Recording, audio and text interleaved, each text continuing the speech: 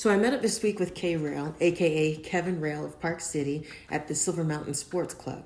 And I was feeling brave, and I thought that I would learn from Kevin himself how to get me a six-pack of abs.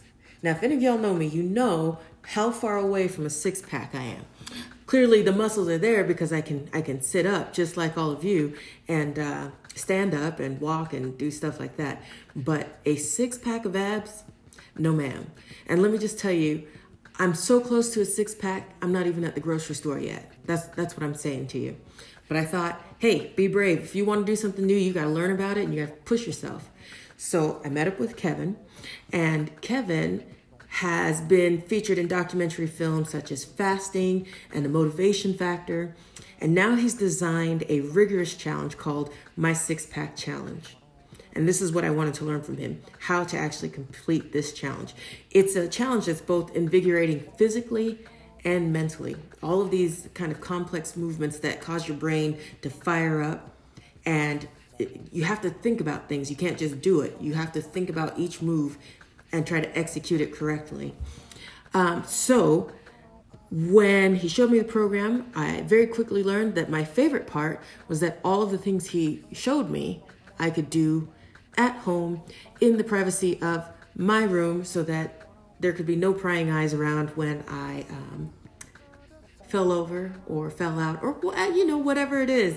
Because some of those, just remembering the order, it was going to get ugly. That's all I'm trying to say. It was going to get ugly, and it did get a little ugly, but that's okay. We made it through. So anyway, if I'm being honest, fitness is a subject that I have told myself that I know a lot about. And I also, if I'm being honest, readily acknowledge that the Nile is not just a river in Africa. And yes, I did bring that joke with me from the 90s because I'm from the 90s, okay? That's what you got to understand. I'm from the 90s. I live in the 90s, and my reference is all from the 90s. So Kevin is a highly sought-after fitness coach. He has an incredible wealth of knowledge, and he always has been willing to share that knowledge with anyone and everyone. And just recently, we had the chance to sit down and chop it up together and talk about things. And not only did I learn about this, my six-pack challenge, but in listening to Kevin's story, I learned that there is so much power in accepting your truth or your reality. So enjoy our conversation.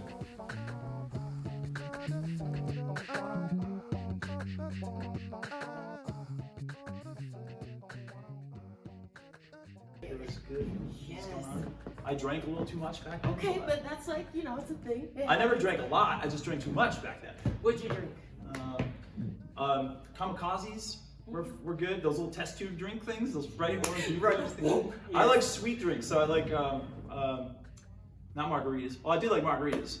Not Cosmos. What are those things? They're like all alcohol, and there's triple sec in them, and a little pinch of soda. I feel like you're just talking about a Long Island. Long Island tea. Yeah. They were my go-tos. So we had this place in Pennsylvania called the Metro. Call it Metro. And from 8 to 10, I'd go with my friend Jonesy. Anytime you have a friend named Jonesy, you know you're in trouble. Okay, anytime you go to a place called the Metro. Yes. You're in trouble? Yes. $1 Long Island iced teas and penny drafts. Sounds about right. And my friend Jonesy was a beer swilling drinker, loved alcohol and loved beer, and he liked to watch NASCAR. And I was like fitness freak guy, and I like my fancy foo sweet drinks. Right. So I would get as many Long Island iced teas down as I can in 2 hours, which wasn't many, usually 2.5. And like they just get so sweet after a while, your mouth just like blah, it goes to pop on you.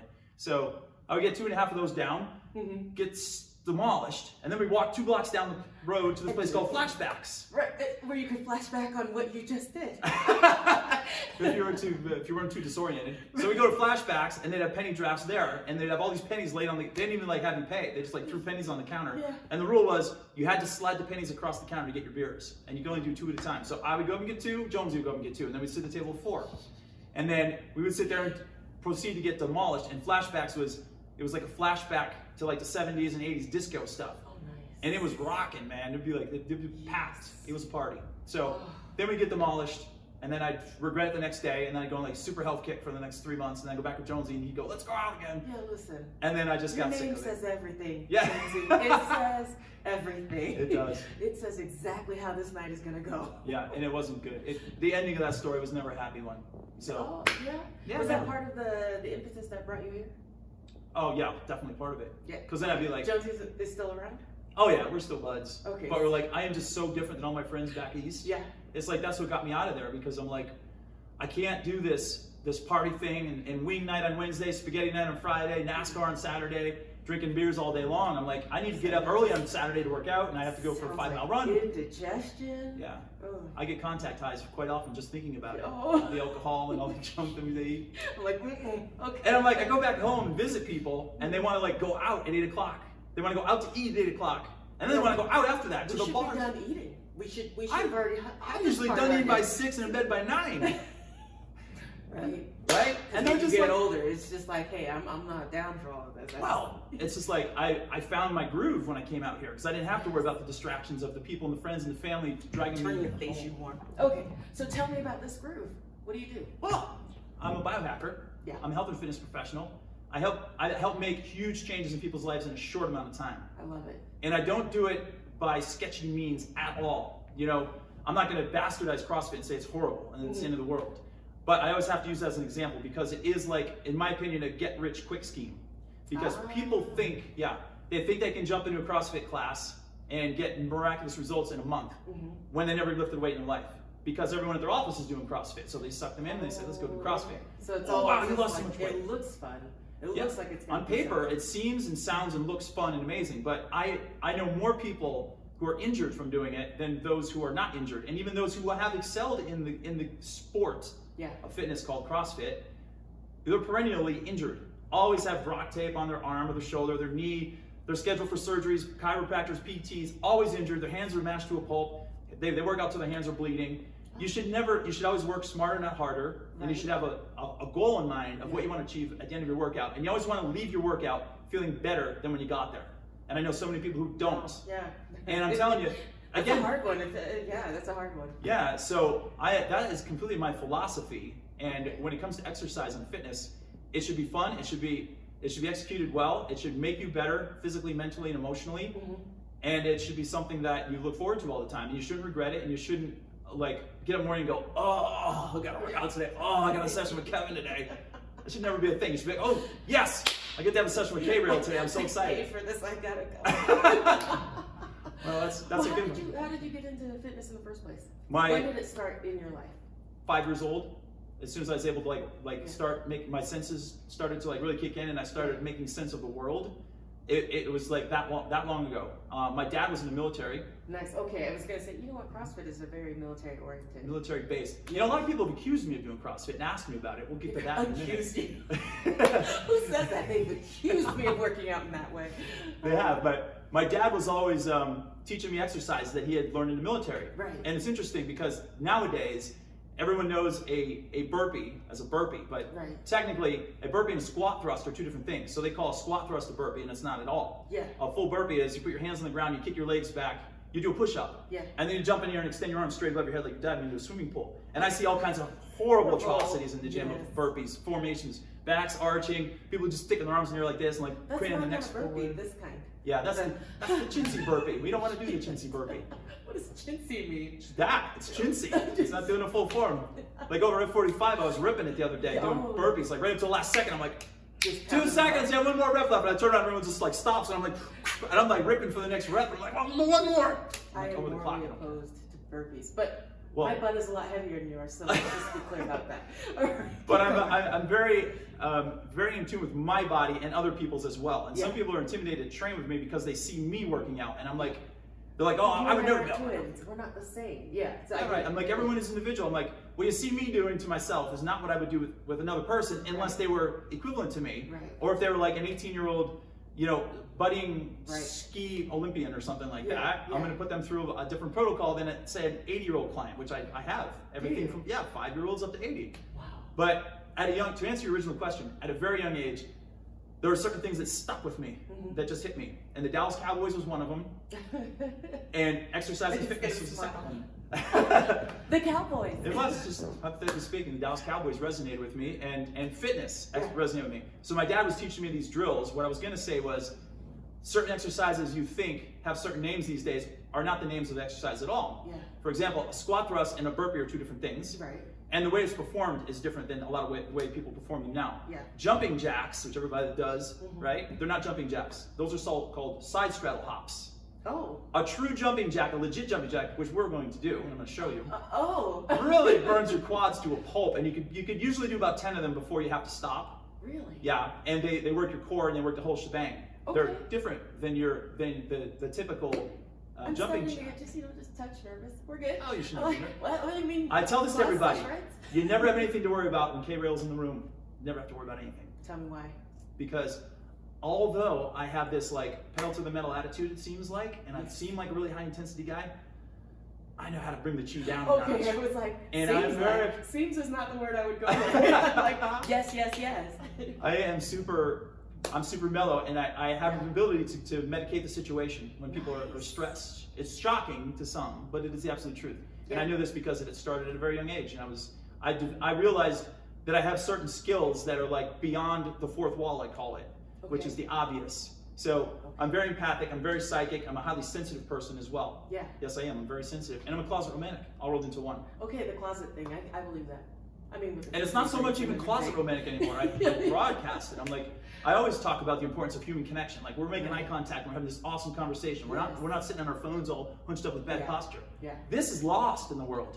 Hugs are lost, kisses are lost, people holding hands, people showing affection for each other, people giving words of encouragement to people. Yeah. It's gone. Yes. People don't care. They're on the phone all the time. They're scattered in 45 different places. Everyone has become so ADD, and it's always about me, I, me, my, I, me, my. Right. It's like, what can I get? Yeah. How can I get more attention? How can I get more cameras turned on me? And how do you combat that? I just don't even. What I do is every single thing that I do, I try to make sure that it has a positive impact on society or people. I try to help it. I'll spend an hour talking to someone at Whole Foods who comes up to me and says, "Hey, for example, someone pulled me over the other day. This is the first time it's happened. It was very fun actually.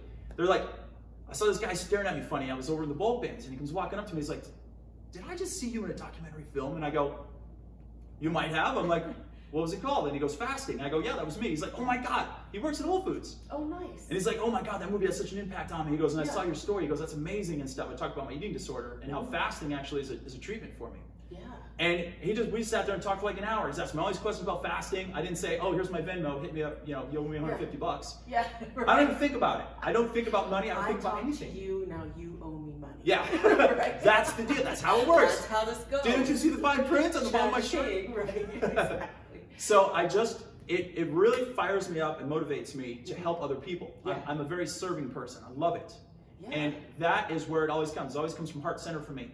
And it's never about looking at my biceps, looking at my abs in the summer. Yeah, I do a lot of shirtless stuff in the summer, but I always tell people I dress to the conditions. And in the winter when it's cold, I wear a t-shirt. In the summer when it's warm, this is as far as you go with the conditions. pretty much. I definitely want to touch on you being outside with no winter gear on because it makes me cold to look at you. But I want kind of like it gives me a bellyache when I see someone eat a nachos cheese platter at 2 o'clock in the morning. Yeah, oh geez, you said it right there. Yeah, down at Denny's. Ooh. Yeah. I mean, that's a lot on That's your about system. as bad as it gets. I've been down that road in my early 20s and Yes. teens. When I could. When I could, and it didn't put me out for a whole day, yes. Yeah. But I want to go back to, because I wondered, you mentioned this to me like a couple weeks ago, the eating disorder. And I haven't seen the documentary because I didn't know what it was called. I guess I could have just asked you. Yeah, easily. Yeah. Whatevs. Whatevs. My bad. It's all good. Tell me about the eating disorder, what it was, and It's called. I guess you've overcome? Yeah, well, you never overcome it. Okay, so tell me about it. Okay, so we'll go back to my father. Yeah. So he always wanted me and my brother to be fit, if you will. Okay. Because he was built like a part of my. Well, I'm not gonna swear. I was gonna say built like a. Can I say it? Yeah. He was built like a brick shit house, and he grew up on a farm, and he was always doing chores after school and before school and threw hay bales, did the whole shebang. And that farm boys. He was a farm boy. You don't mess with farm boys, especially in Northeast Pennsylvania. Yeah, I got one of those as a daddy too. Oh, did you? Military farm boy, yeah. Oh, your dad was military. Yes. All right, cool. Yeah. So he instilled this like burning desire in me and my brother at a young age. He didn't want us to be flabby. He didn't want us to have pot bellies. He used to use the word pot belly all the the time, and I used to laugh like anything. And he was very strict and he was old school, and I have fond memories, they're not fond, they're scary memories of my mom saying, in the middle of the afternoon when me and my brother would be resentful for some reason against her or whatever, she'd be like, "Wait till your father gets home." And we'd be like, "Oh!" And we'd stand at attention like, "Oh shit, what are we gonna do now?" So we'd scatter like mice, and then we'd stop doing whatever the bad thing was we were doing. And she still told on us, and then he would just, "You guys want to look at him?" Yeah, you still got the beating. Yeah, we still got the beating. That's when like beating was like the routine. We expected it. In the 90s. Yeah. Yes. There was like straps and brooms and hands and you name it. It happened. It went down. And it wasn't child abuse. It was just like, that was the way they were brought. It was discipline. That's what it was. And I'll tell you what, we resented the hell out of it back then, but it molded us, me and my brother, to who we are today. Exactly. And I would have no other way. Although I think I would maybe try to be a better child. Yeah. But I wasn't that bad though. You know? I guess it's a matter of perception. I didn't think I was bad. Maybe they thought I was. Who knows? But that's what started it all, because I would literally sit at the lunch table and I would suck my stomach in because my dad said, "I don't want you guys to have pot bellies." I'm like, "Oh, I don't want anyone to think I have a pot belly." Yeah. So I was very impressionable, like I said, and highly sensitive at the same time. So with that being the case, that's a recipe that can be a recipe for disaster. Right. And because I was empathic and psychic already at a young age, yes. Like I would hear a song in my head. You just internalized all of that. Yeah. I would just suck it in like a sponge. And I would pocket my lunch money 5 days a week. And then I had money to go to the arcade with in the weekend. And I was like already, I'm talking like 5th grade, that young, where I would suck my stomach in. And I'd pocket the money. And I was already paying attention to my intake of food. And I connected the dots with salt and sodium because my grandparents had high blood pressure. So I'm like, I stopped using salt in 5th grade. I'm like, I'm not using salt ever again because I don't want to get high blood pressure because they're taking medication, they're going to the doctors. I was scared to death of hospitals, doctors, the smell of hospitals and doctors' rooms and stuff. It freaked me the heck out. So literally my eating disorder started that young. Oh, wow. And then my whole life, it was always like sucking my stomach in. I would cut my calories. I'd skip lunch here and there. Mm-hmm. And it just went all the way through like ever. And I was like always pinching my sides. I'm like, oh, I gotta get rid of this love handle. And oh, look at this fat on my side. I hope no one makes fun of me. I hope no one makes fun of me. Because Did it ever occur to you that no one saw? It never occurred to me. Looking at you that way. It never occurred to me that no one gave a damn about the fat on my sides. But it was me that gave a damn about it. Yes. And that was probably the biggest problem. That was my highly sensitivity. I'm like, I would project things before they even happened, and I'd be like, oh, gosh, I hope they don't think I'm fat. I hope they don't think I'm this. Blah, blah, blah, blah, blah. And I would just play all these stupid mind games with myself. And it started at a young age, and it went all the way through. And I didn't realize this until years later when I hit the wall in 2008. And like I figured out. 2008. Yeah. You hit the wall in 2008. I did. That was like yesterday. I know. It took that long. Yeah. So I was in prison for so many years. So you asked about what it was called. Mm-hmm. Years of your research later, it was called orthorexia. Orthorexia athletica is sometimes what it's referred to as. Is that the workout until I have nothing left in me? Pretty much. Oh, it's the body dysmorphia, first of all. You look in the mirror and say, I'm fat. What am I going to do about this? I got to get rid of this fat on my side. I got to get rid of the fat on my ribs and my arms. And I need to get more ripped. I need to get more lean. So your dysmorphic image of yourself, that's one thing that happens. And then you take basically healthy eating and exercise to a whole other level where it becomes unhealthy. So there's this thing this term I use on the streets called hormesis, which is a good thing. It's when you walk around with no jacket on in the winter and you expose your body to cold temperatures, or you get into a sauna, or you do hot yoga, and you push your body to a very high limit, and you just trigger it, and then you come back. And when you do that, you get these massive benefits. Fasting is a form of hormesis. I do it all the time.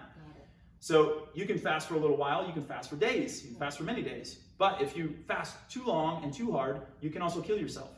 So hormesis is good to a certain point, but if you go too far, you're done. Now, eating disorder is a whole different ballgame. Right. It's your perception of the food. I've known people, especially in the wintertime, when the Olympic athlete, or the summertime, when the Olympic athletes come down to Park City and they train in our gyms here. Right. They're as lean as I was back in the day. They're 6 foot, 150 pounds, maybe 155. Lean as can be. That's lean. Yeah, they're super lean, but they just run like gazelles. Yeah. However, they have a good relationship with food. They expect the shake after they're done working out. They look forward to eating bananas and rice and keto diet, whatever they're doing. They look forward to food, and they eat with all their friends and all their teammates and their coaches, and they go out to eat and have these big meals and these big feasts. And they're constantly fueling it, eating. Most of them have like nutrition coaches that work with them and stuff, and that's great. They have a good relationship with food. That's not how it was with me. Right. So you can be 20 or 30 pounds overweight and still have a massive eating disorder if if you have a twisted perception of food that you're eating and you don't have a good relationship with the food. And that's where I was. So what was that relationship that you had? my relationship was in 2008 in this very building, and the other one, and out on the streets, I got down to 145 pounds. I was 6'3". Still I'm 6'3". Was? Yeah, I decided I'm 6'5" now. No, I was 6'3" then and now, but I got down to 145 pounds, which is grossly underweight for someone who's 6'3", for how active I was as well. Yeah. So I would literally get up in the morning. I would have exercise-induced anxiety, which I coined that phrase. I think I haven't seen it anywhere else. Where sometimes I go to sleep at night and I'm so excited about my workout the next morning and what I'm going to do, I can't sleep. Or I'll sleep solid for like 4 hours. I'll wake up and I'll start thinking about my workout and like, I'm going to do hill sprints and I'm going to do kettlebell swings. I'm going to do snatches. Oh, maybe I'll do weighted jump ropes in between. And my mind would just start racing. I still get that once in a while. Yeah. But it's mild now. It's tame. I say, me too, but no. That's not true. I think about, oh man, I got to wake up in a few hours. And that's about it. That's too funny. But anyway, so you basically go off the deep end with the healthy. And I would go to the grocery store and I would, to buy, I don't know, just routine things. Produce and like nutrition bars or whatever. Yeah. And I would sit in an aisle and I would spend an hour reading every single fine print and label on every single bar there was. And I knew the answers usually. And yet I'd read them anyway because I thought maybe something would change. Maybe they changed the formulas or something like that. And I would spend just a huge, inordinate amount of time reading labels and stuff like that. And I became so meticulous that it was like I tuned out to everything else in the world. So I'd get up in the morning, I would run for about an hour and a half, come to the gym, do another like 20 minutes of ab work, then I train a few clients, go home, eat a small meal, hop on my bike, go for 2.5 hours, come back home, go to this website called caloriecounter.com, and I punch in my height, my weight, my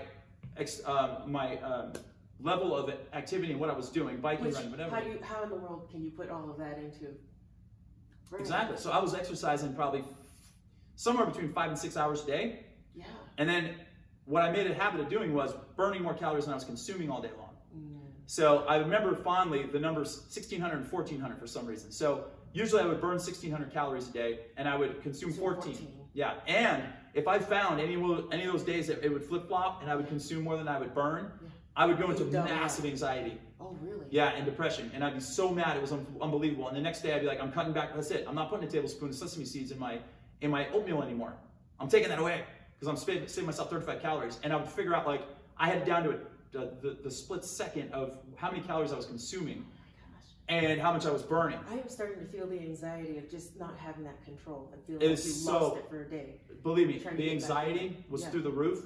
And there's like a double whammy that occurs. Your body fat gets so low that your brain starts getting decomposed for energy because that's where the most amount of fat is located because it pads your brain. And then your brown adipose tissue starts getting eaten up, which is the fat that pads your organs. And when it starts going, you're screwed because 1 minute you can be totally fine. This is like the research that I found out how people die from eating disorders. Your organ will just shut down like that. Like, you're fine, right? I'm talking to you right now, we're fine. Yeah. My body fat percentage is 2.8. I'm 142 pounds. Yeah. And also my liver will stop working. And I'll be like, I'll get a slight pain. Oh. And then next thing you know, I'm just going to like, boom, done. Yeah, massive pain. Then you start clutching your chest and then like, you're done. So that's kind of how you die from an eating disorder. And because I'm a freelance writer, I told you before, I started writing for Livestrong.com years ago. And I was doing just like bazillion articles for them. And I started writing a series of articles on eating disorders. And this is when I finally came to grips that I had a massive eating disorder. Because I was going to say, how did you hit that wall? Well, there are two pieces. This is one of three, actually. I'm going to go 3. Yeah. So the very first piece is I gotten to a point where I was, like I said, 145 pounds. I was here in town and I was going for 140. My friend Jill, who's still one of my best friends to this day, she was my head trainer at the time at the gym. Yeah. She loaned me a couple bucks to drive back across country because I'm like, screw this place, I'm out of here.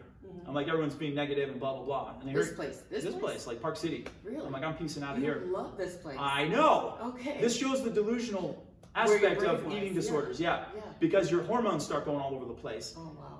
Like I said, your brain starts getting decomposed for energy. That's the first place it goes. Then your organs start shutting down. Plus, your hormones are all over. So 1 minute I'm super happy, 1 minute I'm super excited, 1 minute I'm super angry, 1 minute I'm super depressed, 1 minute the end of the world is coming, next minute I'm happy. And it's like that. Yeah.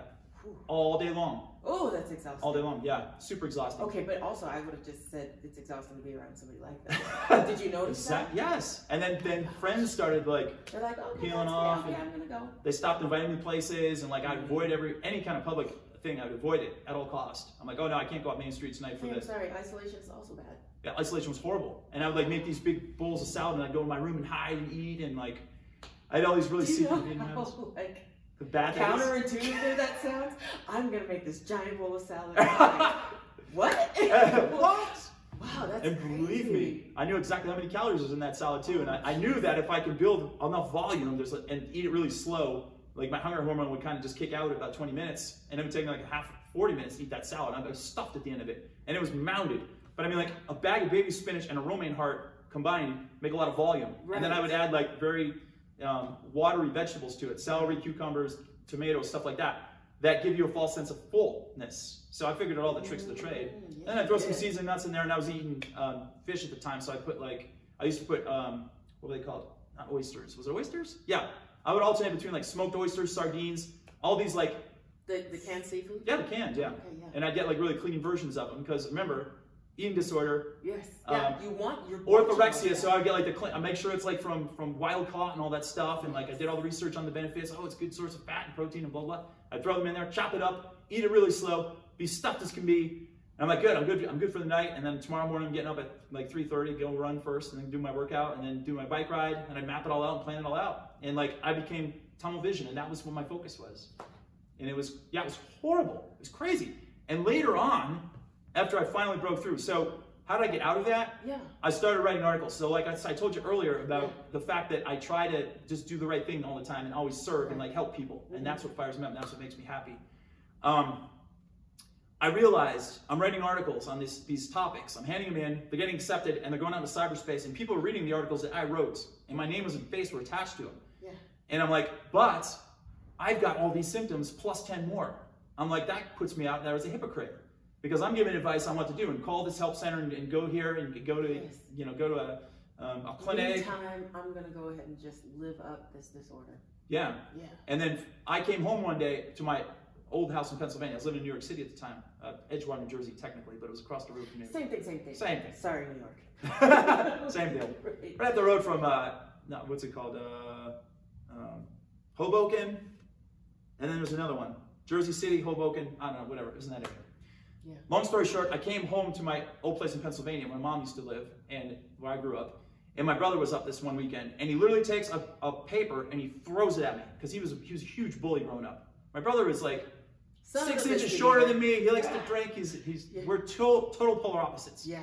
But he bullied the shit out of me when I was growing up. And he walks in one day, almost like it was like sarcasm and joking, and he throws his paper on the table, and it was a whole printout of this condition called orthorexia athletica. And he's like, "You have this," and he throws it at me. And I went, "Screw you." You can eat dust. I'm like, "Oh, nice to see you too." Yeah.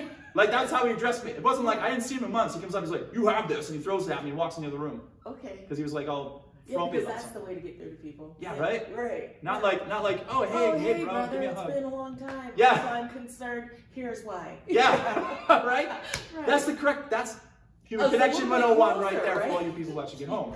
So he throws me this paper, Yeah. and it said, orthorexia athletica. I read all about it, and I was like, wow. And I had just written all these articles, mind you, and it was already starting in my head. Click. Yeah. This is how the universe works. This is how God works. He throws things at you that are like absolutely perfect timing. God's perfect timing, I call it. And you can dispute God all you want, and I don't mean to go religious on anybody out there, but to me, this is what happened. Listen, and this is my story. What you feel is what you feel, and that's what we're going with. Yeah, absolutely. Yes. Yeah. So all this stuff started happening. I read that article, and I was like, wow. I'm like, that does sound exactly like me. That sounds problematic. Yeah. Yeah, so I looked at it, and I was like, I'll be damned.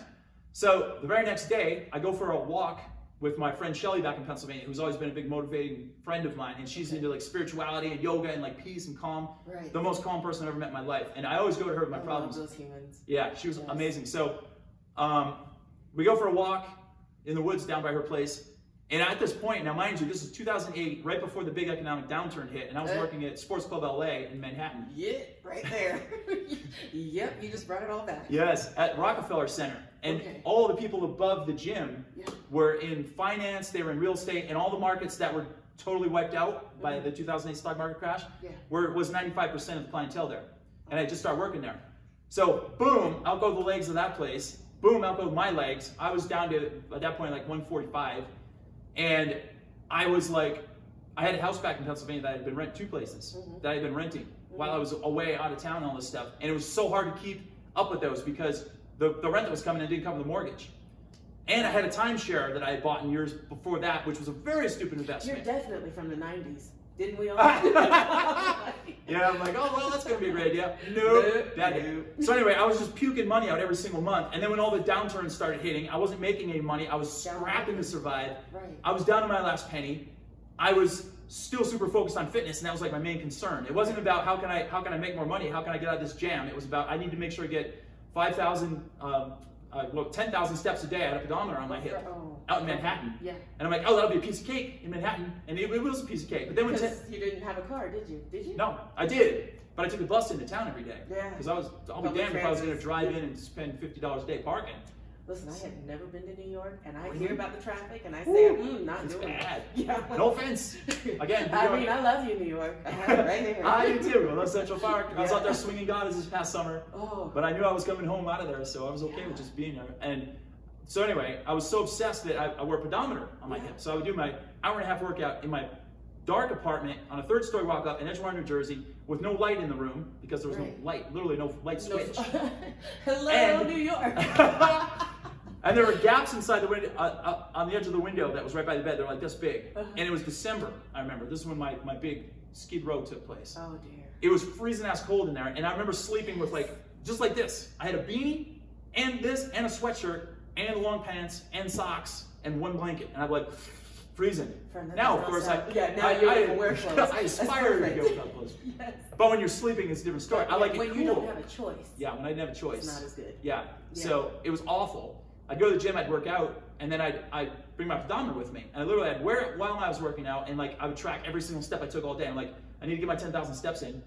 And then 10,000 steps all of a sudden became 15,000. Because I'm like, oh, I'm in New York City. I'm like, you can just walk all day long here. You gotta walk, walk, walk.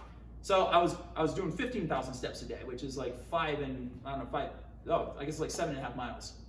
That became my goal. And then if I didn't get my 15,000 steps by the time I got home and it was 11 o'clock at night, you just kept going. I had to go outside and walk until I got my 15,000 steps. And then I sacrificed sleep and I didn't care and I got 4 hours of sleep. I was emotionally, physically, spiritually bankrupt at the time. That's what it and financially pretty much bankrupt too. Wow. And I got to a point where I didn't give a damn if I lived or died anymore. And that was when the big hi-ya took place. Okay. And that is when I said, I have to go back to Pennsylvania and get around some positive people and get myself out of this predicament that I got myself into. And that's when I came home. And that's when my brother threw the paper at me. And that's when I had to walk with my friend Shelly. And I was like, I don't give a damn if I live or die anymore. Mm-hmm. And she didn't judge me. And she didn't say, oh my God, you need help and blah, blah, blah. This is the master science behind coaching people. She's like, wow. She goes, that's interesting. She's like, what do you think would happen if you died? And I went, I didn't expect that. No, you're supposed to tell me. No, you're supposed to tell me that I need to go to clinic and blah, blah, blah. Fix my life right now. She was very endearing. So what comes next? Yeah, and she's like, I read a lot of books about suicide and stuff, and it's fascinating. And she starts talking about suicide. And I'm like, wow, am I actually literally having a conversation about suicide? You need to introduce me to Miss Shelley. Oh, she's amazing. She's awesome. She's actually battling breast cancer right now, but she's like her positive energy, it just keeps like fixing her over and over again. And I actually have to call her.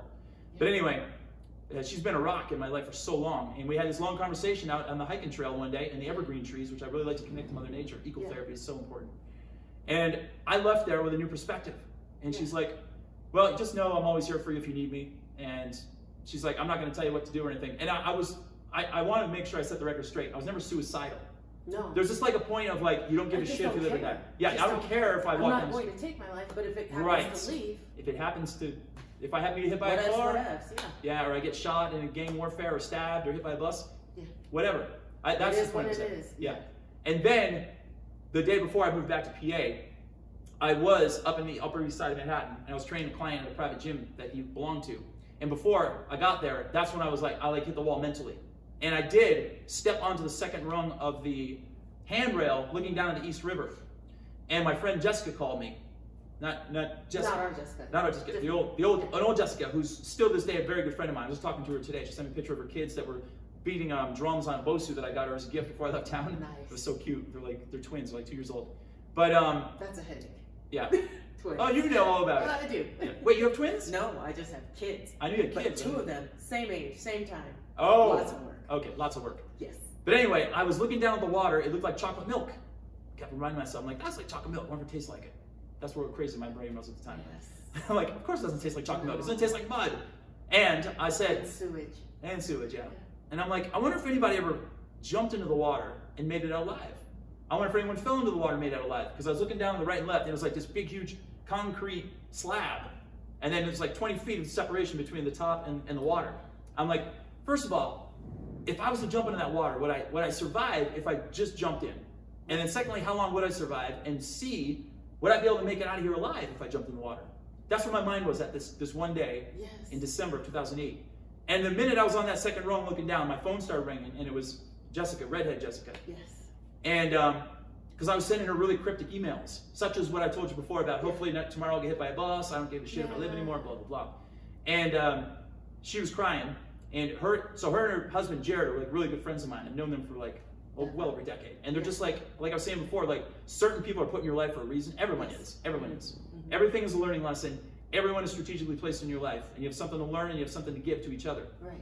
And they were strategically placed into my life. And she had noticed that I was getting a little crunk on my emails. Right. And she's like, what's going on? What's wrong? Tell me.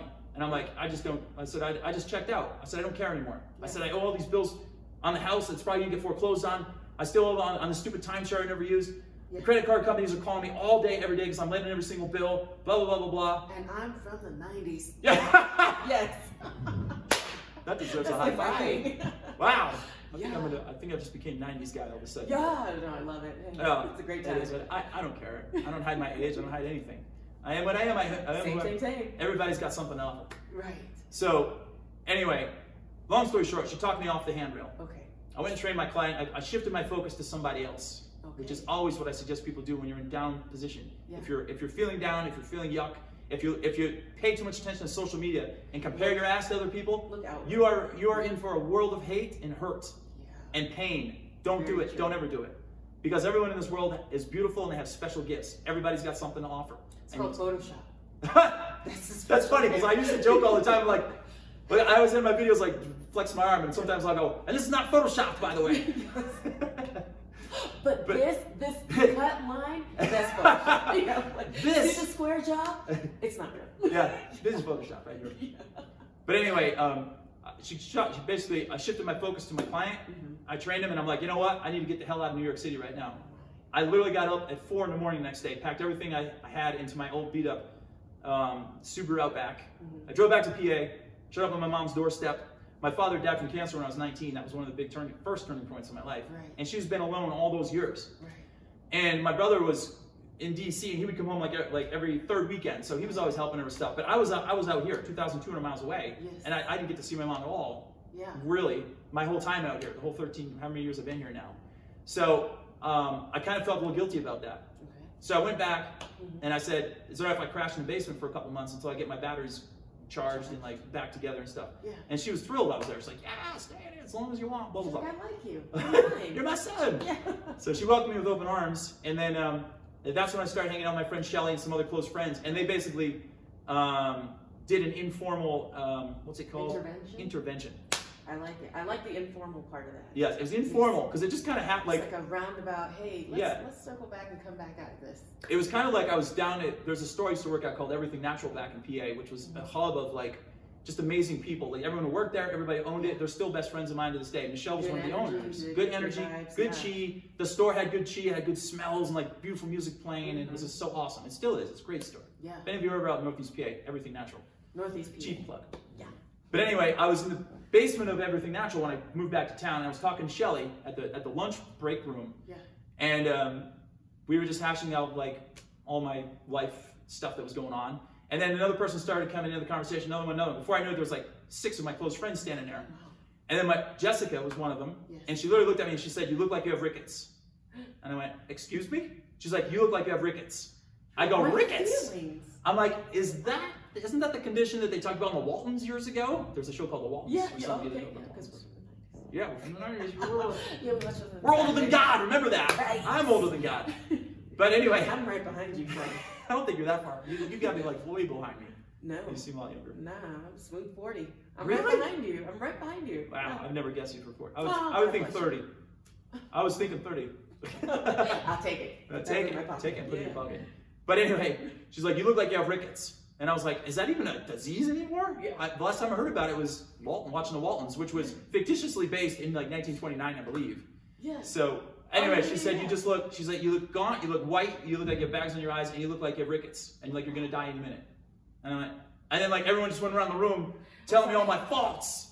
You need to gain weight, you need to start eating, blah, blah, blah. And then they went back to the other side of the coin where Shelly wasn't there. Yeah. Everyone's shouting all this crap to me. But then, I had already written all those articles. I read the thing that my brother sent me. It all started sinking in.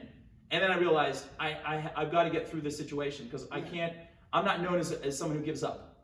And I'm like, if I'm to withdraw from life and just expect to be killed or dead, I'm going to attract the energy that's going to kill me, or I am going to get hit by a bus or a truck or a nutcase. You will, who's yes. going to come in everything natural, guns Your blazing. whole entire life will just somehow fall right into that. Yeah. Exactly. So I'm like, I got to stop. And then like, that's when I made the decision that I got myself in this position. I'm going to get myself out of it. So I started to accept the fact that I was going to get bigger and I was going to bulk up a little bit. Yes.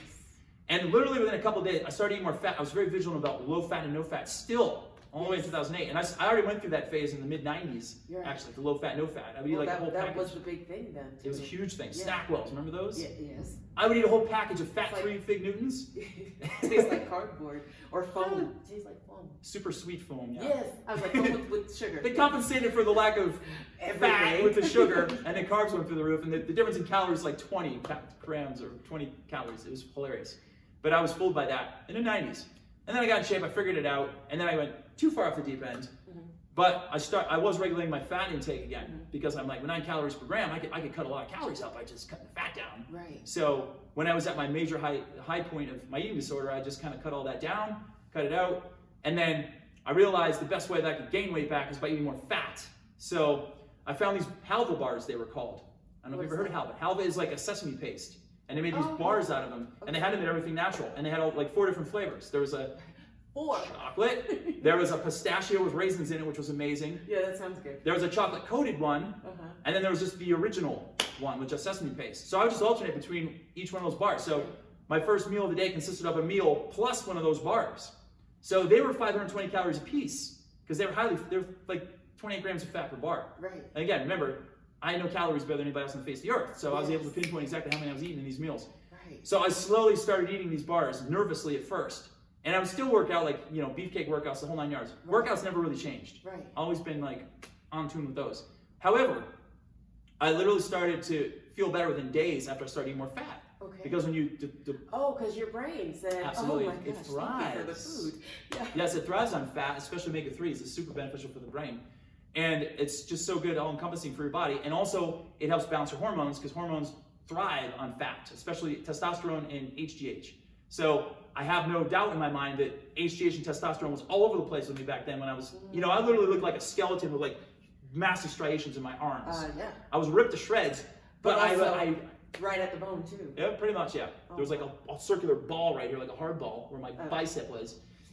This is a lemon. We call this a lemon. It's not soft like a lemon, but it looks like one. Yeah. And that was a huge epiphany for me. I'm like, I feel so much better. Like I felt happier, and I just felt better. I'm like, wow. And then I got obsessed with gaining weight, and I'm like, well, what I'm going to do now is I want to try to get up to like 200 pounds. I've never been 200 pounds in my life, and I have the frame for it. Easy. Friend. Sorry.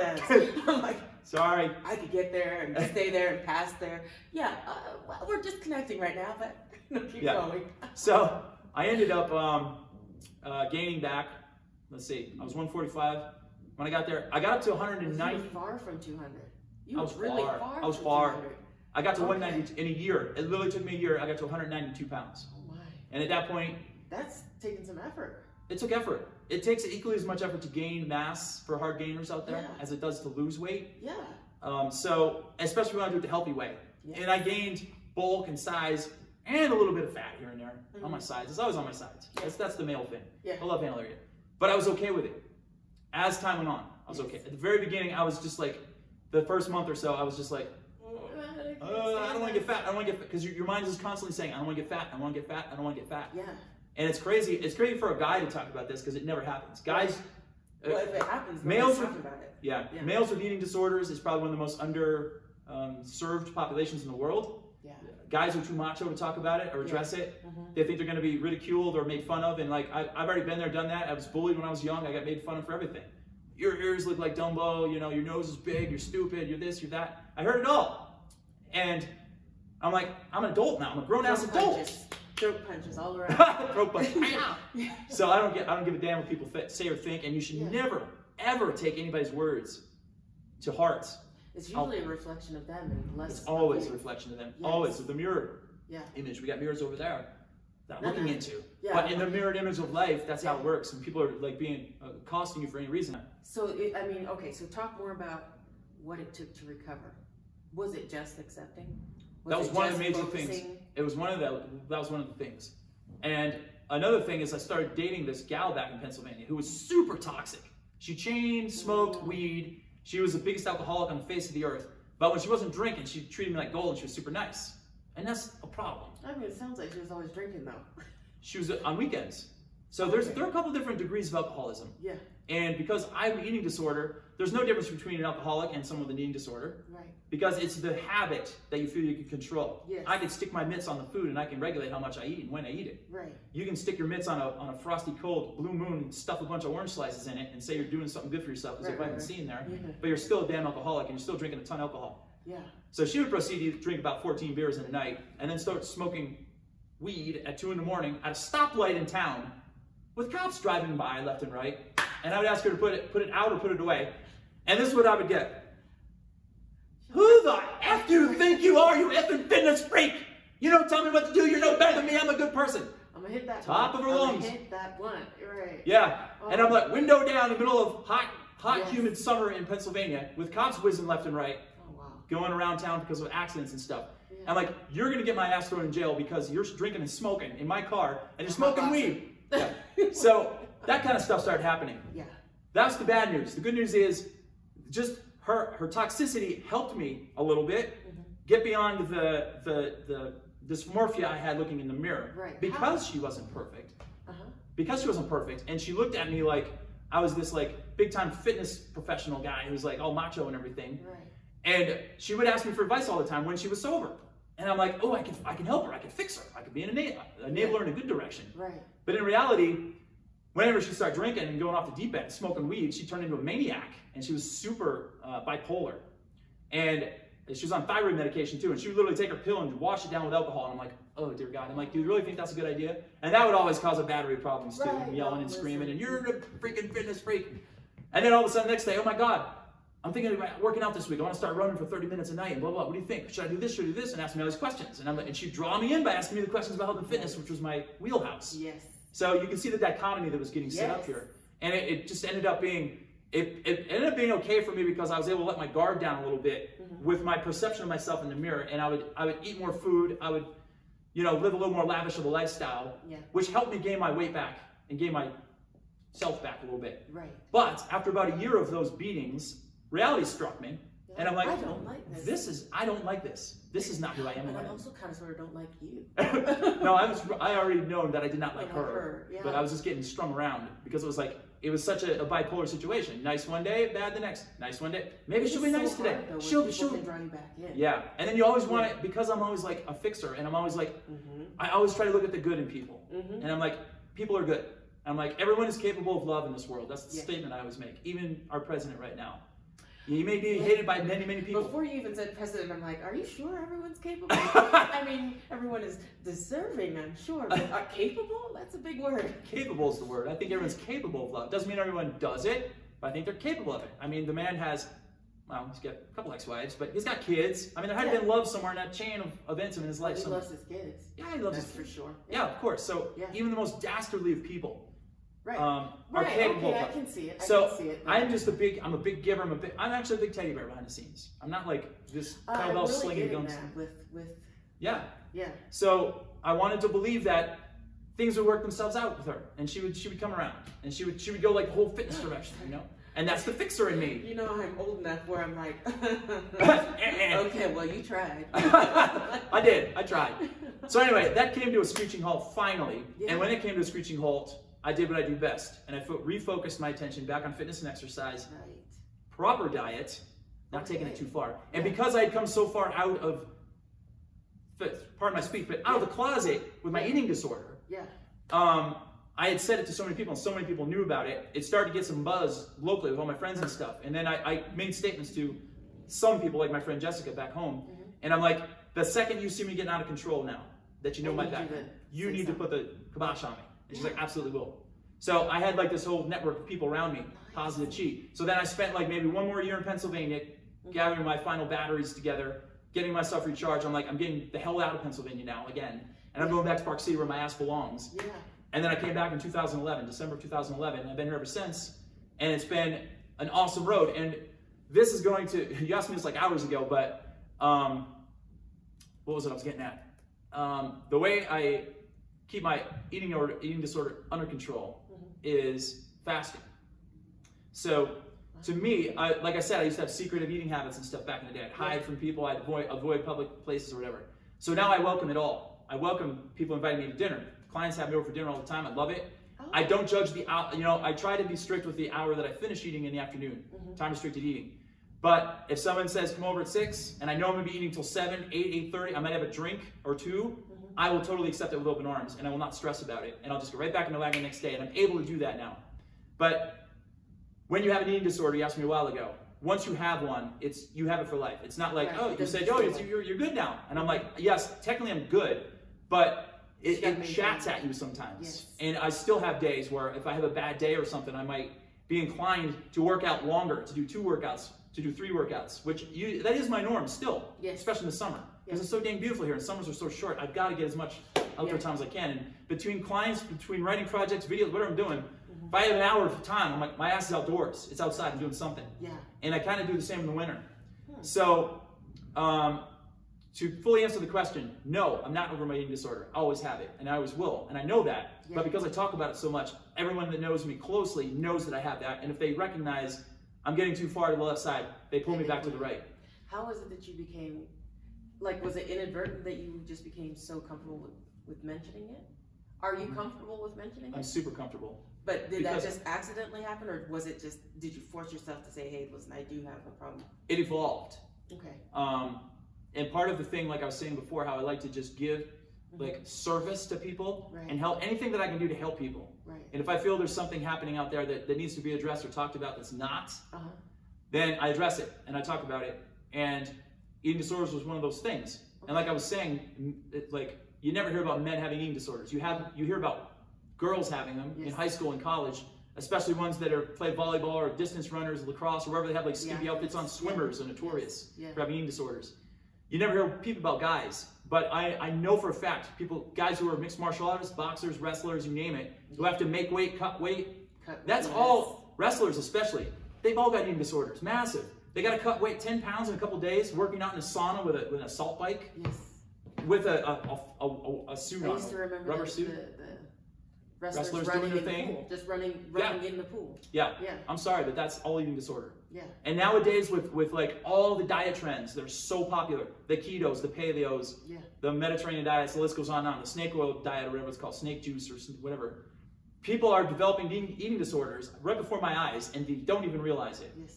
And they're sometimes get to the point where they do the same patterns I did. They forego going to events or Super Bowl parties or like Christmas gigs and stuff. And believe me, yes, I am strict. What's that? It's isolation. It is isolation. Holding back. Yeah. But that is happening every day right before us, and people are getting so strict with their diets, they're developing eating disorders. It's not even a blip on the radar screen out there. Yeah. And it's a very underserved population. I don't know why no one is talking about it. Right. And I talk about it because I'm a squeaky wheel, man. So tell me about this. What is it? Okay. So at first glance, you think 6-pack challenge, 6-pack abs. But the challenge part is deeper than just a physical part of the body. Okay. The 6-pack challenge is, if you hear the word, I want to get a 6-pack, it's one hell of a challenge to get a 6-pack and maintain a 6-pack. So it goes farther than workouts on the floor. Remember how I was nervous before? Yeah. And now I don't feel any better. Maintain! That's too big. Okay, keep going. Well, it's quite a challenge just to get a 6-pack, and it's an equally big a challenge to maintain a 6-pack. Okay. It takes more than workouts. It takes mental ability and mental strength. Yes. You've got to see yourself in possession of that which you want at all times. Okay. Regardless if it's getting a 6-pack, having a positive relationship with someone, getting married, having kids, becoming financially secure. It doesn't matter. Act like you're in possession of that what you want at all times. Don't let that thought out of your head. See yourself there. Yeah.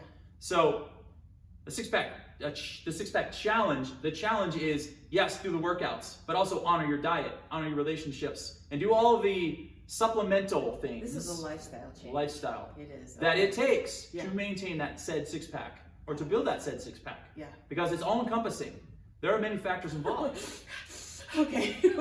Okay. So I was, it was 2012 actually. It was about this time of year. It was actually a little earlier. It was like December 2012, so we're in 2020 now. I was sitting around one day trying to drum up more business at the gym. Yeah. And I'm like, I found out like my style of working out is so different than everybody else. And it comes from years ago in my mom's basement when I was still in PA, before I moved to it the first time. I would go to my mom's house and I'd work out in her basement first thing in the morning because I had all my old rusty equipment down there. Yes. And like those old DP Parents weights, appreciate concrete. that. Yeah. Get your shit out of my house. Yeah. She didn't care. I parked at the side. I had no beat up bench, but I was still limited on my equipment. Right. So what I had to do was I had to develop exercises in a small space with a low roof ceiling above me. Yes. That were effective and that I'd be able to get lean ripped with, because I always wanted to be lean ripped. That's my gig. That's my jam. Right. So I'm like, and I won't even deny it. I'm like, why hide it? Yeah. I'm like, yeah, I totally want to be in good shape because it makes me feel good. Yes. It makes you feel good if you are in good shape. Yeah. And I highly encourage everyone else to try to do that too. Round is a shape. I'm defending Hey, if you my feel station in life, okay? my thing is always the same to people. If you feel confident and okay with yourself, Then you're that's good. the only thing that ever matters. Yeah. Ever. Yeah. You don't have to look like me. Yeah. No one does. So I had to get creative down there. And what ended up happening was I just created all these really cool exercises. And like with dumbbells, with body weight, with walls, I put my feet on the wall, I did all these crazy things. Yes. And I started realizing, I'm like, I think I got something here for my own style of training. So then I started deploying some of these things with clients that I had back in PA, and they were loving it too, and they were getting great results. So then I decided I'm going to spend a couple months just doing bodyweight exercises. How creative can I get? And I literally sometimes exercise-induced insomnia, or whatever I called it before we come in, or anxiety. It doesn't matter, same damn thing. And I would literally, sometimes people say to me, and it's funny because in sessions sometimes people are like, "What, do you make this stuff up when you're sleeping?" And literally, yes, sometimes I would get an idea. I'd wake up in the middle of the night to pee, and I'd be like, "Wait, how about if I did this move?" And I literally would flip a light on, and I'd be practicing an exercise in the middle of the floor in the middle of the night, figuring something out. And I'd figure it out. I'm like, yeah, that works. So I'd memorize it, or I'd write it down, or take notes, and then I'd go back to bed. So I started developing these exercises. Okay. But then I started reading deeper into neurological load, brain function. Right. So any form of exercise is going to help the brain. You're going to release endorphins, and it's going to be a positive aspect of your brain function. And this are the two most important parts of your body: your gut health and your brain. And those are the two things. Okay, talk more about the brain, because well, it's like you just get to a certain point in life, and all of a sudden it's like that fog comes in so easy. Yeah. I don't know why it comes, and I don't know why it stays. I'm not 1,000% sure how to make it go away. So if you please, I know how to make it go away. So you can take the medium of exercise to a whole other dimension of brain health if you know how to play the game, which I do. Yeah. Through my research and my studies and my own personal workouts and my own personal reaction from people that I put workouts through. Right. So neurological load occurs, a high amount of neurological load occurs when you do complex movements and when you do cross-body patterns. Crossing the midline of your body. That's why I'm so much into restorative arts and Indian clubs. Why does that happen? Because it causes the synapse and the neurons in your brain to fire up like Christmas trees. So when you read an article in a magazine, if you read a book, or if you do a crossword puzzle, or you do Luminosity, whatever those stupid ass games are where you sit in a chair and become more crippled like this. Yeah, it might fire your brain cells up and reverse the risk of getting dementia and all-cause mental conditions down the road. Right. But it doesn't really get into the nitty-gritty. If you can take that and add it to movement and get the endorphin rush plus the weight loss plus the muscle gain all rolled into one, then that's when you're truly tapping into the power of exercise. Running on a treadmill, it will release endorphins, it'll make you happy, it'll burn calories, it'll make you happier and fitter. Sitting on a bicep curl machine, it'll build your biceps and your guns, and you can walk down the beach in the summer and say, "Look at me." Yeah. However, that's brainless. Tricep extension machine, brainless. Leg extension, brainless. If I have you stand on one foot, lift this leg up in the air, you're going to wobble. And immediately your brain has to fire up like a Christmas tree. Now, if I have you scrunch down in a single leg squat, put your hands on the ground, walk forward, tuck your knee in like this, do a log roll, flip legs, do a log roll the other side, and walk back up and remember all the parts of the body that were moving, guess what just happened? Your brain has to stay active. Your brain is like fired up like a Christmas tree times 10 on crack. That's what happens. Okay, I see it. So, fast forward to December 2012, I was scratching for business. I created a program that I ran in the gym in live format. Yeah. That was based on all these movements I had collected and gathered and practiced over the years. And I figured out a formula of how to run it and how to do it like in a circuit format, that the rep scheme, the whole 9 yards. Yeah. And I'm like, I need a catchy title that's going to draw people in immediately. So I'm like, six-pack challenge. He's like, man, there must be a challenge. Someone said to me that summer, they saw me out at the pool or something, and like, dude, that must be a challenge to get a six-pack like that. And I'm like, yeah, it's a bit of a challenge. I'm like, but once you get there, I know, but like anything else, it's like it takes a lot of time to get to it. Right. But it's just like fasting. It takes a lot of time to build up to like a good solid fasting protocol. Yeah. But once you get there, it's so easy to maintain it. And when you know the benefits and feel them and your body just feels great, it's so easy to maintain. Yeah, it's so easy to stay motivated. And even if you fall off the wagon one day, you're just like right back on to the next. So I'm like, I need to have a catchy title for this. And I remember that conversation I had with that guy. And I'm like, oh, challenge, six-pack. I'm like, six-pack challenge. Yes. Six-pack challenge, that's what I'll call it. Yes. And interestingly, I call it the six-pack challenge, but it's based on like, it's a full body workout. Yes. So it helps improve. And then I wanted to add all these other elements into it. I didn't want it to be just like crunches, bicycle crunches, like just brainless, stupid things that I see on all these other classes. I need to differentiate it. So it's a full body workout, but all the exercises involved have some kind of aspect to the core, the whole core. Right. And burning fat and building lean muscle mass and improving balance and improving flexibility and most of all, improving brain function. That's what I wanted to build. Yes. So like a master technician, I was up to like wee hours in the morning, just like Sylvester Stallone spent 6 days in a row writing Rocky, the original one, or something like that, because he had an idea. I was kind of like in the same spot. I was like, where are you going with this? Okay. I'm not going down the steroids route, I'm going to a different one. So that's kind of what happened. I spawned it off, I promoted it at the gym, and literally within like a week, I had like 47 people signed up. It just like blew up. And I was like, wow, I was so thrilled. And I literally spent the whole year doing the live version of my six-pack challenge. I just called it the six-pack challenge at the gym. Right. But when I made the at-home my six-pack challenge, I decided that I wanted people to say out in public, I'm doing what kind of workout are you doing these days when they talk at work or whatever. I want them to say, I'm doing my six-pack challenge, because I wanted them to take ownership for it. Right. I don't want them to do the six-pack challenge, that's too bland. Yeah. My six-pack challenge, because it's their personal journey, and they're the ones that are watching their calories and their diet, and they're stopping eating at 7 o'clock and doing all of the things that you need create. To do. Yeah. Right. So the challenge is the all-encompassing challenge. It's not just building a six-pack. Yes. If they want to do that, you can get all kinds of free crap from YouTube and Instagram and all the fake people. True. And that's not how I roll. I'm authentic. Yeah. So I want to fire up the brain. I want to improve flexibility, balance, core strength, sports abilities, and building muscle mass all rolled into one. And that's how I did it. And I also made it preventive for back pain too, all rolled into one. Keep me up at night, back pain. Yes. No one likes to be up and have back pain, and no one likes to hold their back at the end of the workout. So I have a philosophy where I'm like, you always want to feel better at the end of your workout than when you got to the gym. Right. You want to feel better leaving the gym when you got there. Huh. Endorphin-wise, no, you're right. But I'm like, the whole 9 yards. And sometimes you got to scratch yourself out of bed in the morning to get there, but never once in my life have I ever regretted a workout at the end of it, ever. Yeah. And most people I know that I talk to, that's been the case as well. Yeah.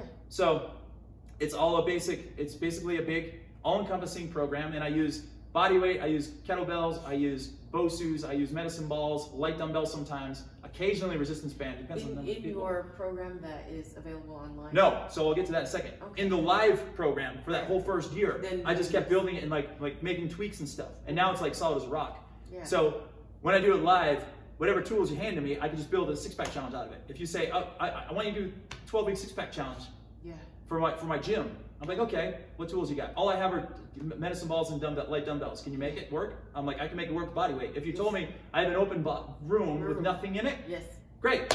I can create 100 years of workouts in that room nice. With body weight. So the home version, I built it because a lot of people that were coming to the live version were telling me that they were traveling to Tuscany for a month. And their husband's a pilot, and you got me these tickets, and I'm going out hiking and blah, blah, blah. These are like actual true stories. And I need a workout to do, blah, blah, blah. You should make a home version of this. And I kept getting asked questions about making a home version. So finally, I scratched up some money, and I put it together, and I made it happen. I made a home version, and I built a website, restoreyourfitness.com. Nice. And then I have my six-pack challenge tapped into there. Oh, right at the front. Yeah, and there's a trailer you can watch where I talk a little bit more about it. And I made that deliberately for people that travel all the time to eliminate all the excuses from all my clients to say, oh, I'm gonna be out of town for a week, I'm gonna get out of shape. I'm like, nope, you're not. Go get my six-pack challenge home version, and you got a workout to do in a hotel room. You got a workout to do in 6 by 6 Tiny square, spot. square foot place. It's like 80% body weight, the home version. Yeah. And what is not body weight is tools that people already have in their house. Broomsticks, chairs, towels, water jugs, and that's pretty much it. I saw that water jug. I said, Oh, did you? I saw the water jug. Yeah. You know, a lot of you might not know, but a 1 gallon water jug weighs 8 pounds. So you can replace a medicine ball, an 8 pound medicine ball. So you can do Russian twists, you can do overhead stuff, you can do chops, side things, lunges. That is a good idea. You can take 2 or 3 water jugs and a towel and slide the towel through the jugs, hoist them onto your back, and all of a sudden you got 24 pounds of resistance on your back as you're doing goblet squats. I'm just gonna stick with the bag of rice. I'm like, yeah, we got lots of rice in our house. Don't give me any ideas. Yeah. I could use those as sandbags. Yes. Get those big 50 pounders down at Costco. Yeah. Slap those on your shoulders. Yes. They're way cheaper than the sandbag too. Yeah. $14 for, well, maybe 25 pounds or something. Yeah. But yeah, You got it. they work as sandbags. Yes. So anyway, that's what I created. And then I started getting like really deep in the neurological load of exercise. So everything that almost like 90% of my programming has to do with complex movement patterns that also cross the midline of the body, that also target a high amount of muscle fiber as well. So functional exercise was like a big thing back in the day. So this is like functional exercise times 10 again. The exponent always goes, there's always a 10 exponent next to my name, just know that. Right. Functional being, these are everyday movements. These are things that allow your body to just do what it has to do every day. So you're at a front desk of the gym and you drop a paper on the ground. You have a new client coming in. You're over at 45 and you're at the desk and the pencil falls off the ground or whatever. You have to like sign somebody up for something.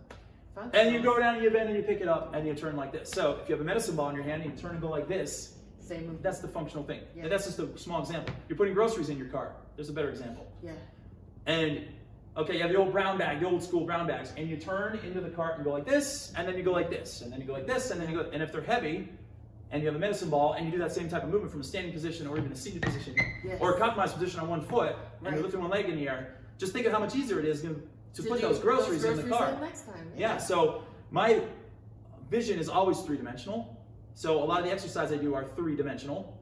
And when I say 3-dimensional, it goes beyond the gym walls, beyond the 4th wall, like I said before. And it's out on the streets. Because when people come to me and say, I want to train with you, I'm like, cool. I'm like, what are your goals? Oh, I want to lose weight. I want to get stronger. I got flabby over the years, blah, blah, blah. I'm like, what do you do outside the gym? And their eyes just get like, blow up. Drive my car and go to work. No, it's usually, especially in this town, it's always, oh man, I'm a hardcore biker. Right. I like to do lacrosse. I like to do outside climbing.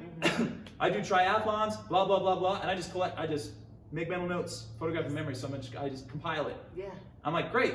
And I see that their shoulders are rounded. I'm like, well, we got to fix your posture. Okay.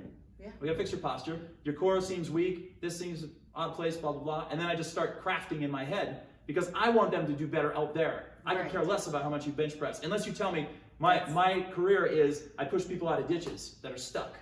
I'm like, all right, we're going to do heavy bench press. And you know how many people I've trained like that? My main career is to push cars out of ditches that are stuck in the snow. Well, I've trained 0 people that have that as a career. Yes. But if it was your career, that's what we'd be doing. We'd be doing deadlifts and bench presses and heavy stuff. Yes. I love So deadlifts. I just tell you now. You hate deadlifts? No, I love them. Oh, you do? I love deadlifts. So my last microcycle last month, I did sumo deadlifts, which I throw into rotation every now and then. Ironically, I put on 10 pounds of muscle over the past 6 weeks. From sumos? From sumo squats, Zercher squats, and single leg remain deadlifts. I honestly No, they were Bulgarian squats. Yeah. Zercher squats. So you get a barbell and you put it into a rack, and then you hook your elbows under it here. Yeah. And then you just pick it up and you step back and you hold it here like this, and then you drop into a squat and you come back up. It's just a variation for squats. I don't like a barbell on my back. I never do back squats. Ever. Oh, okay. I was gonna say that's a lot of weight on your elbows. It is, but you put the pad on there. Okay, you just hook them in. I was and gonna say that. It's just a fun variation. Yeah. I feel it really hits your quads really well. So every now and then I'll throw beefcake stuff in like that. Yeah. Into my programs. Nice. And I literally gained like 10 pounds in 6 weeks. I couldn't believe it. I love it. And I was thrilled. I'm like, yeah, I'm okay with that. Very nice. In the past, I might not have been okay with it. Yeah. But due to my disordered eating. Yeah. But this past few weeks, I was totally fine with it. That's great. Yeah. So. That is nice. But I still do plenty of crossbody patterns, and like I do my circuit type stuff, spawned off of the 6-pack challenge workouts. Yeah. And then I do I never just sit still when I'm working out. I don't do like a set and then just like sit there and click my watch and wait 60 seconds to go to the next set. It's like I do a set. No one does. You know why they're standing there? Because they're exhausted. I'm speaking for So I'm not my working out people. hard enough? Exhausted. No, I'm saying that starting from where I am, starting from where you Oh, are, gotcha. 2 different places. I thought you were saying you're not in good enough shape because you're not working hard enough because you're not tired enough to sit down. No, this is, okay. That's where I am. We might want to try to close the gap. I could see that it could be a goal in my life. Oh, that's hilarious. That improves your, not just your brain function, but they always talk about the benefits of aerobic activity for mood Right. and endorphins. Yes. I have found that my 6-pack challenge trumps any treadmill any day of the week because it's too linear. Although you're moving like this kind of motion, it's And I like you're hate stuck the on a treadmill like a treadmill. Yeah. gerbil. You're on a bike like a gerbil. Yeah. So if you're going through a series of movement patterns that are very complex, that are beyond your comfort zone, that you haven't done before, it Yes. makes you feel accomplished at the end too. Yes. And it 'Cause you really did. spikes your Yeah. it really spikes your endorphins when you're done for the whole day. Yeah. Like when I do these kind of workouts, it's like I just feel amazing the rest of the day. I feel like solid, I feel tight, I feel defined, Yeah. and I feel like super happy all day long. Okay, I'm chasing the happy high. That's what I want. I'm like, all that other stuff, right. Happy. Finally, we found something from the rubble. Yes, Happy. exactly. I want to be happy. I want my brain to feel like it works. Those are the things that matter the most to me. Because That's good. I mean, the rest of it, if I get caught up, I just don't look like enough people where I feel like I can compete in those realms. So I don't worry about it. I don't think about it. I wouldn't. But I think about, hey, if my brain works, yes. Yes. That is a big thing for me. Mhm. And if I'm nice, that's a big thing for everyone else. Oh, yeah. Who has to be around me. Uh-huh. Yeah. So yeah. And I love especially it. in the Rocky Mountains, I don't know if you know the backstory on mental Oxygen. illness and Deprivation, because we're so high up in the sky. No, that's not what you're saying. no, but that does affect you when you first move to town. Yeah. Yes. But actually, the suicide rates in mountainous towns are really high. They're like 40% higher than anywhere else. Why? You would think totally opposite of this. But there are factors that occur in the elevations that a lot of people don't realize when it comes to depression and anxiety and mental health and suicide particularly. Yeah. So your dopamine levels and your serotonin levels get completely jacked when you're in the mountains, when you're in high elevation.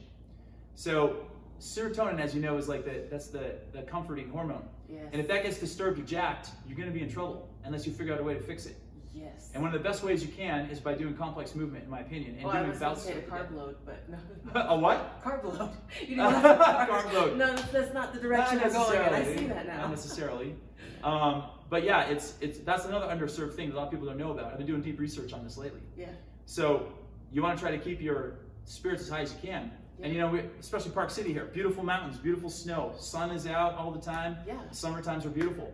But there is a high incidence of depression, anxiety, and everything around here. And oftentimes people resort to the medium of recreational drugs and alcohol to medicate their situation. Yeah. And that's the worst thing you could possibly do. Terrible rabbit hole. Yeah, so you've got to find a healthy alternative, and I've cracked the code on that because, you know, biohacking is my jam. Yeah. And I'm like, what can I do to reverse the aging process? What can I do to make the body better? What can I do to put an exponent of 10 next to the body in the health atmosphere? 10. 10, yeah. I like 10. It's always like everything's based on a 10. On a scale of 1 to 10, Yeah. how, you know, resilient are you? And blah, blah, blah. You know, it'd be kind of cool though to be able to think I could put an exponent of 10 next to my name. You can. Yeah, it takes work. What I'm saying is, it takes I know it takes work. But it'd be worth it. It'd It be would. worth the work. It always would be, yeah. Yeah. So, I mean, I feel there are 6 pillars to optimal health and happiness in life. Right. 6. So you've got exercise Yes. / fitness. You've got fasting. You've got sleep. Mhm. You've got ecotherapy, I which like is that. getting outside in Mother Nature. Yeah. And then you've got eating a healthy diet. So fasting is one thing. You could get away with benefits of fasting by eating junk food, but you shouldn't. Yeah. You should eat healthy too to Yeah. help improve your gut health. And then lastly, and the most important one, is human connection. Oh, Which is a that. concern. No isolation. No isolation, no alienation, Yeah. having good human connection with people, and having, especially if you have a significant other. Yeah. And like I was saying before, words of encouragement, hugs, kisses, holding hands, human touch is like energy. We're just balls of energy. We're like what are those things called that fly Comet? across the sky? Comets. Yeah, comets are like the sun bolts or whatever they're called. They Yes. sometimes come down in meteorites. We're like Yeah. we're like that in the form of particles clumped together as human beings. We have so much potential, energy in our bodies. It's unbelievable. And something as simple as like giving someone a back rub at work that's having a bad day. That'll brighten their spirits like that Yeah. for the whole day. There's a lot to be said about that, and it's not talked about enough, and it's not It's not done. Practice. It's just not practiced. Yeah, it is in some cases. Yeah. I mean, well, at that F45 party we went to, I mean, I was looking around the room and I saw a lot of people that had really good human connection with their husbands, boyfriend, whatever. And they're like rubbing each other's shoulders and they're like, they have their hands on their knees. And like, I love seeing that kind of stuff. And here's the romantic part of me that comes out that a lot of people don't see, but it's there. Yeah. And I see everything that goes on. And I see your outfit. And you didn't see my outfit with my chain wallet. Listen, I see you. I ain't from the 90s. Your Vans and your Vans. Yeah. See, unless it's not Vans, but I don't know. These are Vans. They're my checkerboard Vans. See? Yeah, you got it. See? You know. Yeah. But anyway, that's like, it's super important. Human connection is like, and I always tell people, you can have A, B, C, D, E, and if you lack F, you're screwed. And I'm not saying that to be a jerk. I'm just being honest. This is absolute truth. Yeah. And you could have the worst diet in the world, exercise every now and then occasionally, smoke cigarettes, drink, and have an amazing relationship with your significant other, wife, boyfriend, partner, whatever it is, and be totally fine and live to be in your hundreds. Yeah. But if you lack that number 6, you better start looking for the number 6. That's all I'm going to say. Is that the human connection? That's the human connection. Right. It's so important. Without it, you think you can solve the world's problems. Without it, but not only, and yet you can't. And yet you can't. And also without it, you're often scrambled. Like you need to talk to someone to get things more than like two friends talking. Right. There's Just like to a certain, recalibrate yourself over and over. There's like a balance that occurs in relationships that a lot of people overlook and they don't see it. And it's like you need to talk about the business ideas you have. You need to talk about what happened at work. Right. You need to hash out what you're going to do on the weekend and what pair of pants should I wear? Should I wear this shirt with this pants or that shirt and that shirt? I mean, those are like intangibles that I think are super important. No one ever talks about that. It's always about, I need to lose weight, I need to get in shape, I need to do this, I need to stop drinking so much wine. Life gets really hard when you're not seen and you're not heard. Exactly. Really hard. Really hard. So I'm totally with you on that. Yeah. Yeah. So I'd like to give little knowledge bombs out there that people that go beyond, beyond the fourth wall. Yes. And closing this building. There's a lot going on out there that you don't know about. Yeah. And you should. Pay and attention. You need to. Pay attention. Yeah. Yeah. So what do you want to tell people about coming to your program? What should they do? Where do they find you? Find me. You can find me on all social media networks. I'm on Facebook. I'm on mainly Facebook and Instagram. Facebook as? What's that? What's your Facebook handle? Kevin Rail. Kevin Rail. I'm easy to find. I have about 1 million pages on there, but just look me up. Kevin Rail. Look for the one that looks most relevant. Yeah, I just changed my profile picture, my cowboy hat picture, because I am a huge country music fan, and I'm a cowboy at heart, and I'm a big fan of the Dallas Cowboys. It's all ironic, but it's true. It's all ironic. Okay. Isn't it ironic? That's a great song by Alanis Morissette, who's coming to town in June, I think, and I'm planning on going, hopefully. Yes, I She's just got a lot heard of good about tunes. some sort of like Broadway show about her.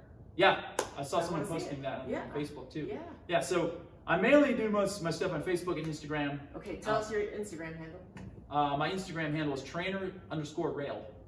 But you can just punch my name in and again you'll find me. But if you see Trainer Rail, that's me. Yeah. And I do mainly stories on there. I don't do a lot of posting and the stuff, but I like stories. They're fun. Yes. Little quick snippets. Well, in your feed, I love your feed because it gives me like these challenges that I can do when no one's watching. Like that dead bug where I fell off the boat wall like 500 times by myself. I erased the video later because I was just... Yeah, the killer bugs they were. Yes. Yeah. That was a tough one. Yeah. And you can go to my website, restoreyourfitness.com. And also, I highly suggest you go and watch Fasting, which is on Amazon Prime. Oh, nice. And there's another movie called The Motivation Factor. If you go to motivationfactor.com, I believe that's what it is. Yes. You can just look it up. We'll make sure we'll have it right in the notes. Yeah, perfect. Yeah. But like I get asked so many questions about fasting all the time. I'm starting to do intermittent fasting. I'm starting to do longer fast. Can I drink coffee? Can I have tea? Can I have salt? Can I have sugar? Can I chew sugar-free gum? And I'm like, the questions are just endless. So the movie goes into pretty good detail about that stuff. Yeah. Not great detail, but if you ever want to do if anybody wants any more knowledge on fasting, I'm like, we go deep in the weeds on that too. Nice, nice. Okay, so find Kevin Rail on Instagram, on Facebook. We'll have it all in the notes so you can look them up. And join the six-pack challenge. No, it's not the six-pack. When I do it in real time, it's in the gym, it's the six-pack challenge. At home, it's my six-pack challenge, which is technically your six-pack challenge. Do you know what? I'm going to do it. And then you and I are going to reconnect. And we'll Perfect. See, like, if I get to put that 10 exponential next to my name, or if I just got to stick with 2. Any exponent above 1 is big progress for me. Exactly. Excellent. All right, thank you. You got it. Thank you. We're from the 90s. Yes. I love it. Thank you. You're welcome.